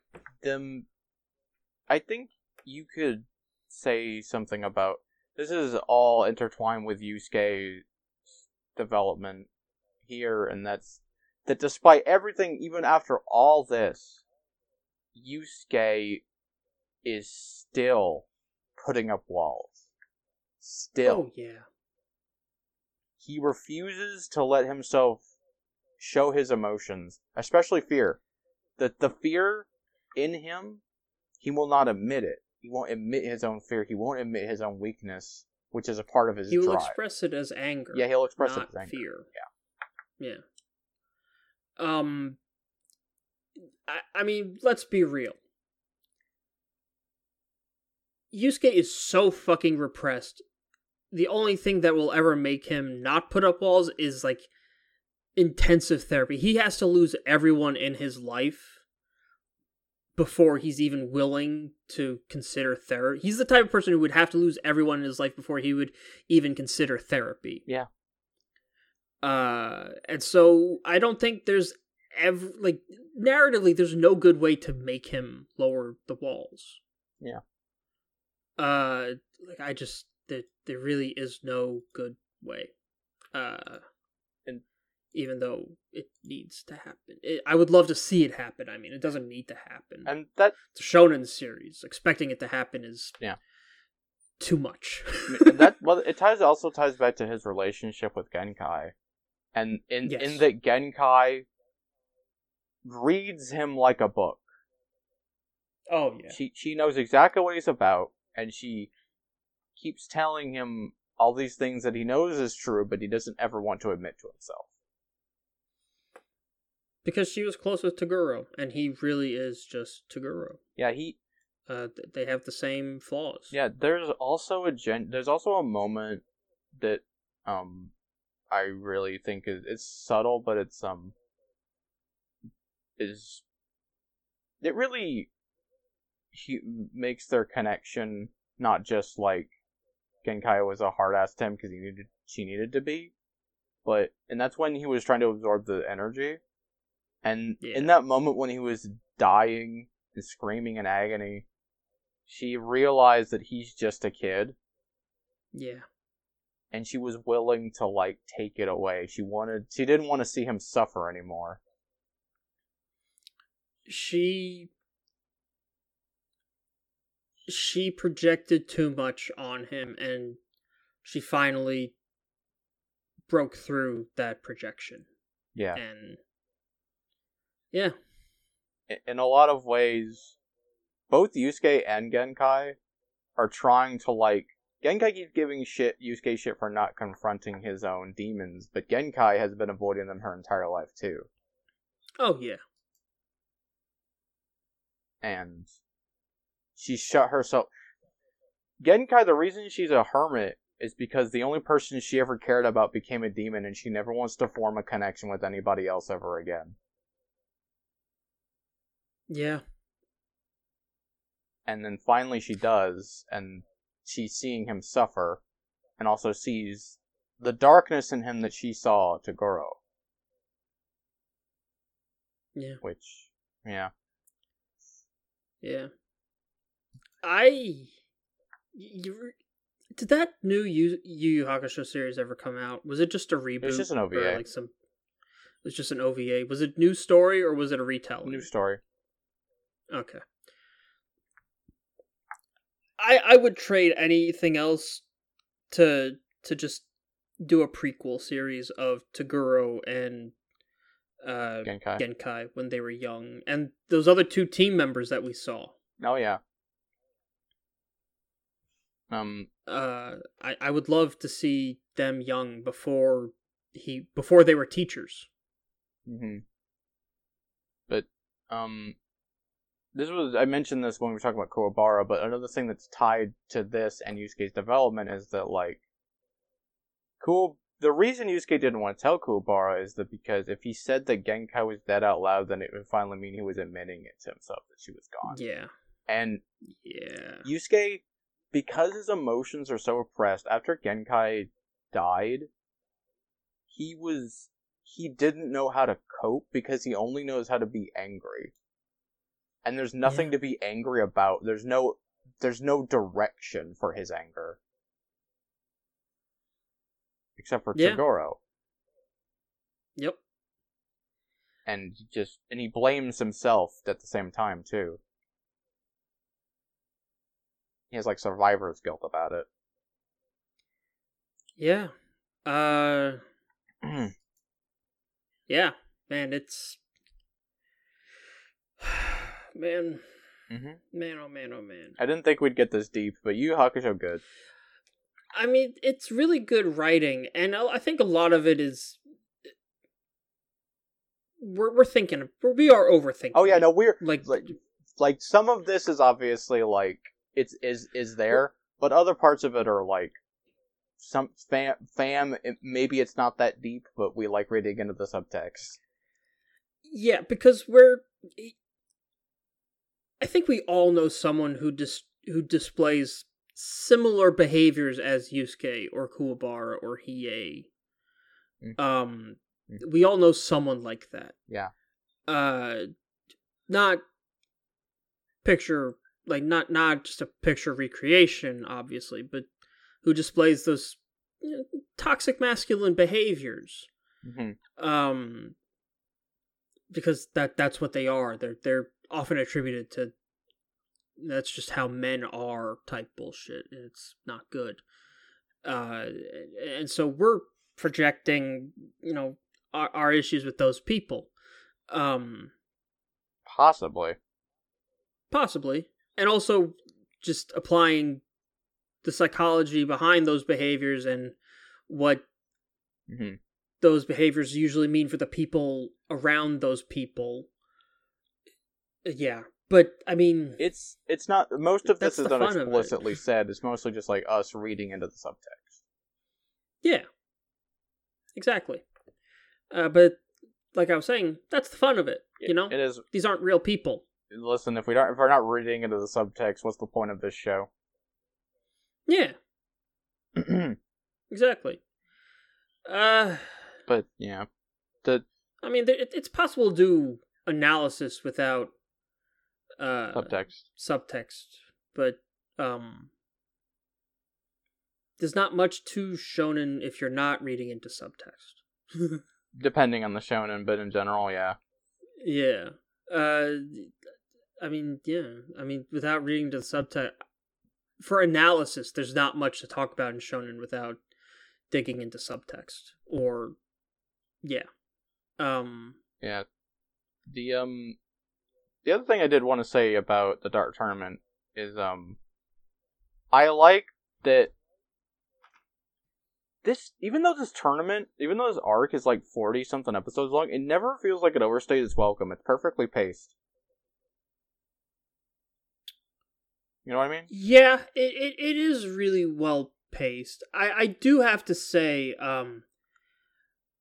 of all the parts that we have to watch to get through Yu Yu Hakusho, this is the one I was dreading the most because it's... The longest? Not even. I'm a little tired of the tournament arc. I'm a little bit tired of it. And this is, the blueprint for every tournament arc we've seen since. Yeah. And so I'm really tired of it. And I was not enjoying it that much this time around on my third go-through of this arc. But that's just because exposure. It's just overexposure. It's not a question of the quality of it. Yeah, objectively, the Dart Tournament is a good tournament arc. Absolutely. It's the blueprint for a reason. Yeah. Like, I'm calling it the blueprint for a reason. It's possibly... You could argue there's probably better tournament arcs since. Yeah. But I wouldn't say they're as influential or as game-changing. They're not, no. I don't think there has been a tournament arc that's been as influential or as game-changing since. No. I mean, correct me if I'm wrong, but Kimetsu no Yaiba didn't have a tournament arc, even in the manga. I'm pretty sure it never got into that. No. It was tight enough that it was able to avoid it. I mean, the other big example is, like, the tuning exams. Yeah, the tuning exams is a fucking mess. It's like the downward point for... To me, it's the downward point for Naruto. I disagree. I think that, like, the tuning exams and the Sasuke retrieval arc are, like, the height of Naruto. Okay. It sets the tone for the rest of the series. Mm-hmm. It introduces almost all the major players for the rest of the... Like, not all of them, because they're... A lot of them. A lot of them. Specifically Orochimaru. And it builds... Everyone that builds off Orochimaru, and the idea that there are other Jinchuriki out there. Mm-hmm.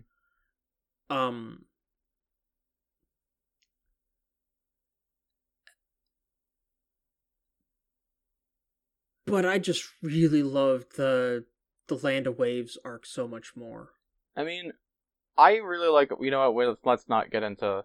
We can talk about the tuning exams when and if we talk about Naruto. I really don't want... I love Naruto. I really don't want to talk about it. Well, I like a lot of aspects of the tuning exam, especially like the test where it's like it's expected of you to cheat. There's a lot of cool stuff in the forest. Like the Forest of Death is super interesting. The early part. And of course, it has the best moment in all of anime ever. Yeah, the Rock Lee Gaara fight. Yes, I like the early parts of it. Mm-hmm. Up until they have the bouts in the big spectator arena. I mean, I'm with it. I get it. It's just that all of those fights are good, unfortunately. They are good fights, but I also... The most interesting argument Naruto ever puts forth is in those fights. It's in his battle with Neji. Yeah. And then that lesson... The whole point that Naruto proves in that fight is invalidated because he's the son of the fourth Hokage. But in the moment... At the time. It's in the moment, yes. But after the fact, it soured me on that whole part of it. It retroactively ruins it, yeah. Yeah. Yeah, no, I feel it. But, like, yeah, I really, like, no surprise, the Gaara Lee bout is phenomenal. It's all downhill from there, baby. Yeah. Nothing will ever be... I mean, Shikamaru Temari is fun because it also sets up their whole dynamic. Yeah, also, any fight with Shikamaru is good because Shikamaru, who he is as a character, every one of his fights is interesting because he actually wins by strategy. If I could rewrite Naruto, I would rewrite everything with Sasuke out of it. Mm-hmm. And I would put Shikamaru in Sasuke's spot. The rival position? Yeah. Yeah. So it's pure guts versus pure brains. I think that's a more interesting dynamic. Yeah. And I'd probably also replace Naruto with Lee. I mean, we all would, but, you know... Yeah. But, Just the dynamic... Why can't we ever explore Lee and Shikamaru's dynamic? That's a dynamic I'd love to see. Yeah. But, anyway, anyway, yeah, Dark Tournament. I honestly have just, like, a lot of little things that I like to comment on, like, not to, like, rip off something that Super Eye Patch Wolf said, but one of the scenes that humanizes Toguro and makes him a little more interesting, it's one scene, and that's after he kills all of the board, and then Sakio asks him if he wants a drink, and he asks for orange juice. There's just something about that scene that I really like. Yeah. And the other one was I really like a lot of the sort of outside of the tournament, like all of them kind of just hanging out and just doing stuff. Yeah. I also liked any scene that was just the girls. Yeah. They didn't need to make Kuwabara's sister that hot. Yeah, they also didn't need to make her have like a weird tension thing with Saikyo. Yeah, but whatever. I don't care about that. I just care that she's really hot. She's cool. She's really fucking cool. She's really cool. Best girl. Best girl. Except she smokes. So I mean, never in a million years. I can live with that. No, there's very few smells that I hate more than the smell of tobacco. Listen, man, she was wearing a pinstripe suit. I don't care. Yeah, no, that's real fucking cool. She's God. Anyway, I'm sorry. Cigarettes are a bigger turn off. That's fair. That's fair. Yeah. This is just me being horny on main. I know. Yeah. Oh, we'll eventually get to something where I'm horny on main again. Don't worry. I mean, there was a clown character in this arc. Yeah, except no, not in a million years. Not in a million years.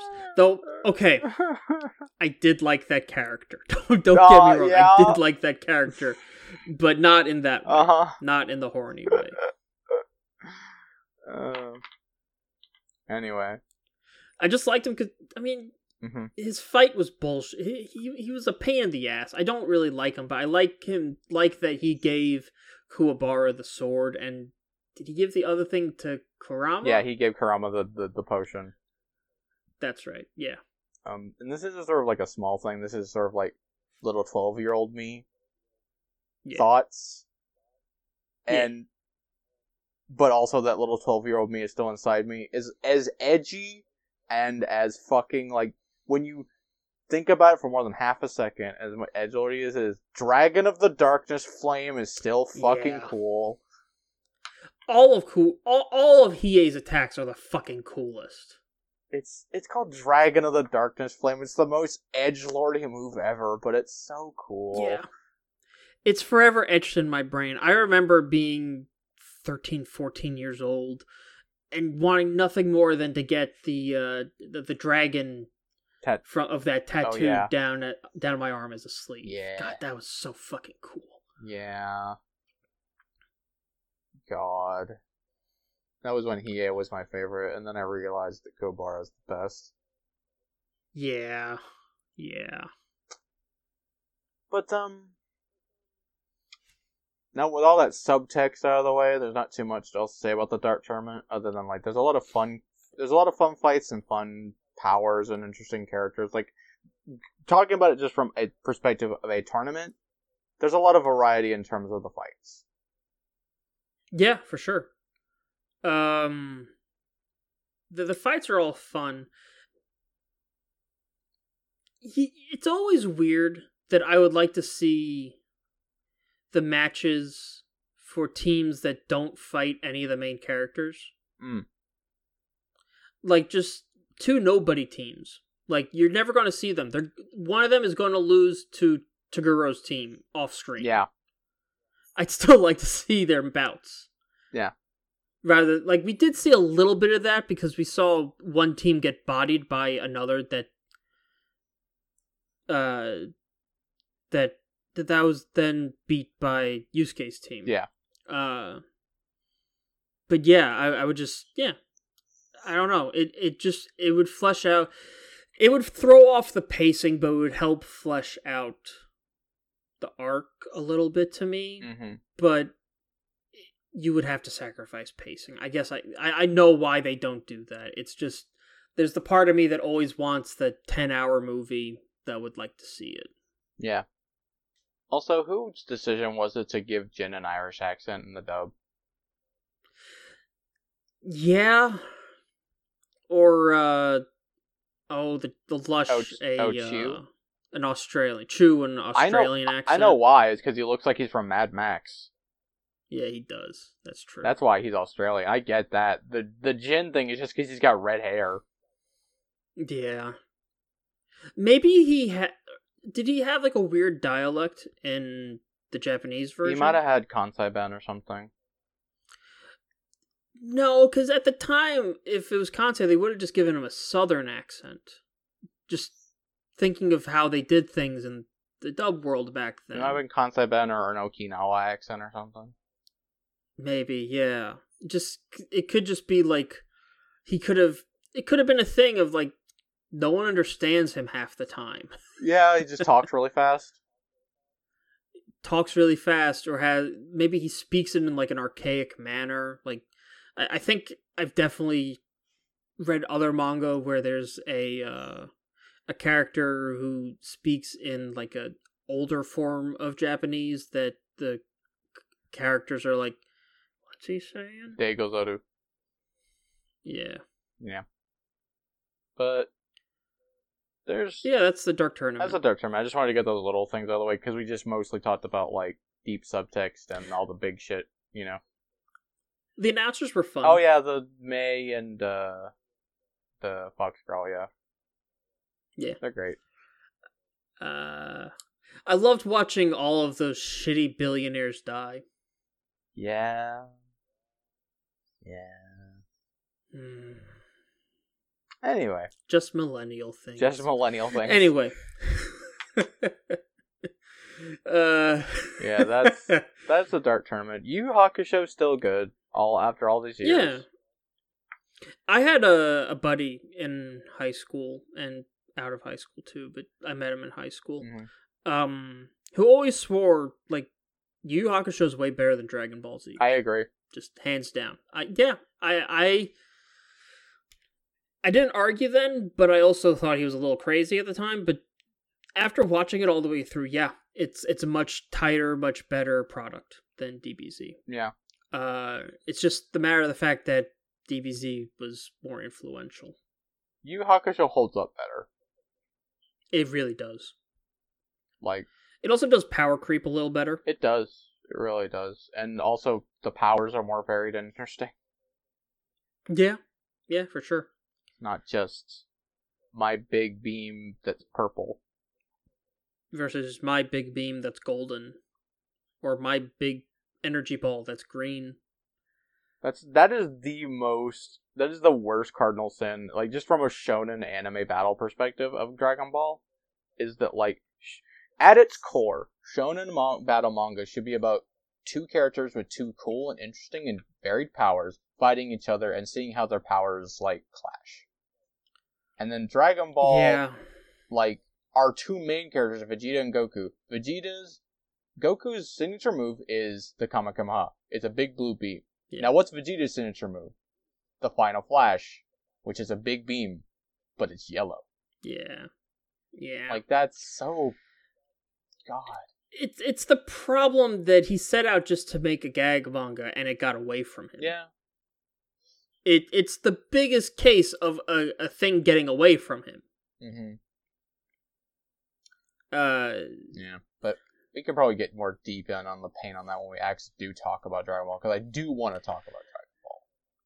Dragon Ball we will talk about. Yeah. Gotta bring my... I insist that we start with Dragon Ball before no, Z, we're gonna go in order. We're gonna go in chronological order here. Good. For sure. The only thing that I wonder about is, do we do Super then GT, or do we do GT then Super? Here's a thought. Or do we just ignore them all? No. Here's a thought. Here's a thought. Yeah, let's just ignore Super and GT. Yeah. Though I genuinely do want to finish Super. I don't. I was watching it for a while. I don't. I don't know. I kind of do. I might just do that. Yeah, do it on your own time, because I'm not suffering through Super again. Fair enough. We can do the movies. The Super movies. That's true. That shit with Jiren and Hit still makes me angry. Yeah. Okay, but that's it for the Dark Tournament. Mm-hmm. That's it for this episode. Mm-hmm. We're going to take a short break, and upon our return, we're going to close this bitch out. We'll see you then.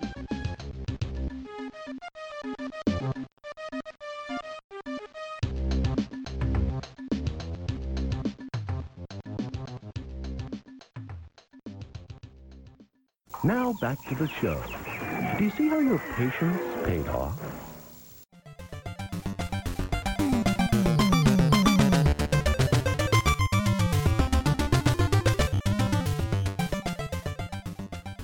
And welcome back, everybody, to Acme Podcast Incorporated. I'm still your host, Laser J, and I'm still joined by my buddy here. Kaiju Emperor, how's it going? Yep. Yay, we got it done in 3 segments this week, which is pretty good for us. So we're just going to close this out now, and then we'll see you in June. But if you want to get in contact with us between then and now, well, you know, before the contact, please rate and review. Yeah, if you like the show, if you've gotten this far and you liked what you heard, please, review us, leave a comment, feedback, anything like that. It really helps. Yeah. In addition to that, if you want to make sure we see your comment, you can drop us a line at acmepodcastinc@gmail.com. Can I get that back? That's acmepodcastinc@gmail.com. Yep, I'm taking a look at the email, and there's a whole lot of nothing. But if you want to get in contact with us another way, you can find us on Twitter at Inc Podcasts. That's at INCPODCASTS. That's at Inc Podcasts. And there's nothing there either. You can contacting us. You can at us. You can also find us on Tumblr at acmepodcast.tumblr.com. That's acmepodcast.tumblr.com. The ask box is open, but we don't have any asks this week. Okay. Well, that's how you can get in contact with the show. If you want to get in contact with one of us specifically, you can find me on Twitter at Turbo Honcho. That's at TURBOHONCHO. That's at Turbo Honcho. Kai, where can they find you? You can also find me on Twitter at Kaiju_Emperor. That's KAIJU_EMPEROR. And you can find me on Tumblr at Kaiju-Emperor. Spelled the exact same way. Those are retweets, reblogs, things I like, that sort of thing. But if you want anything original from me, I have a side, if you like tabletop things, I have a side blog on Tumblr called Kai's Tome. That's KAISTOME. And that's usually where I reblog maps, other homebrew things, post my own homebrew things for tabletop stuff, mainly D&D, and some more things. Yeah. But that's it for this week. That's it for till June. Mm-hmm. We'll be back first week in June. And we'll be taking a look at some TMNT stuff. Not the original cartoon. We're going to be looking at the 2003 series and the 2007 CG movie. Mm-hmm. That is what we said, right? It is what we said. Turtle power, dude. Good. Yeah. All right. I just want to make sure I threw out the right 2 versions. Anyway, but until then, don't be a jackass. We'll see you then. Bye.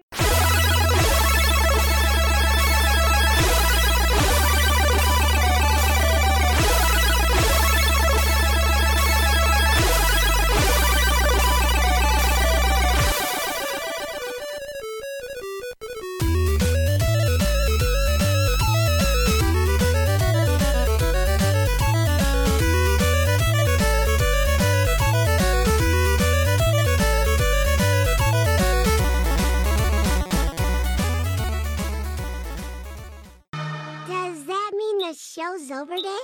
I guess. Barbarian.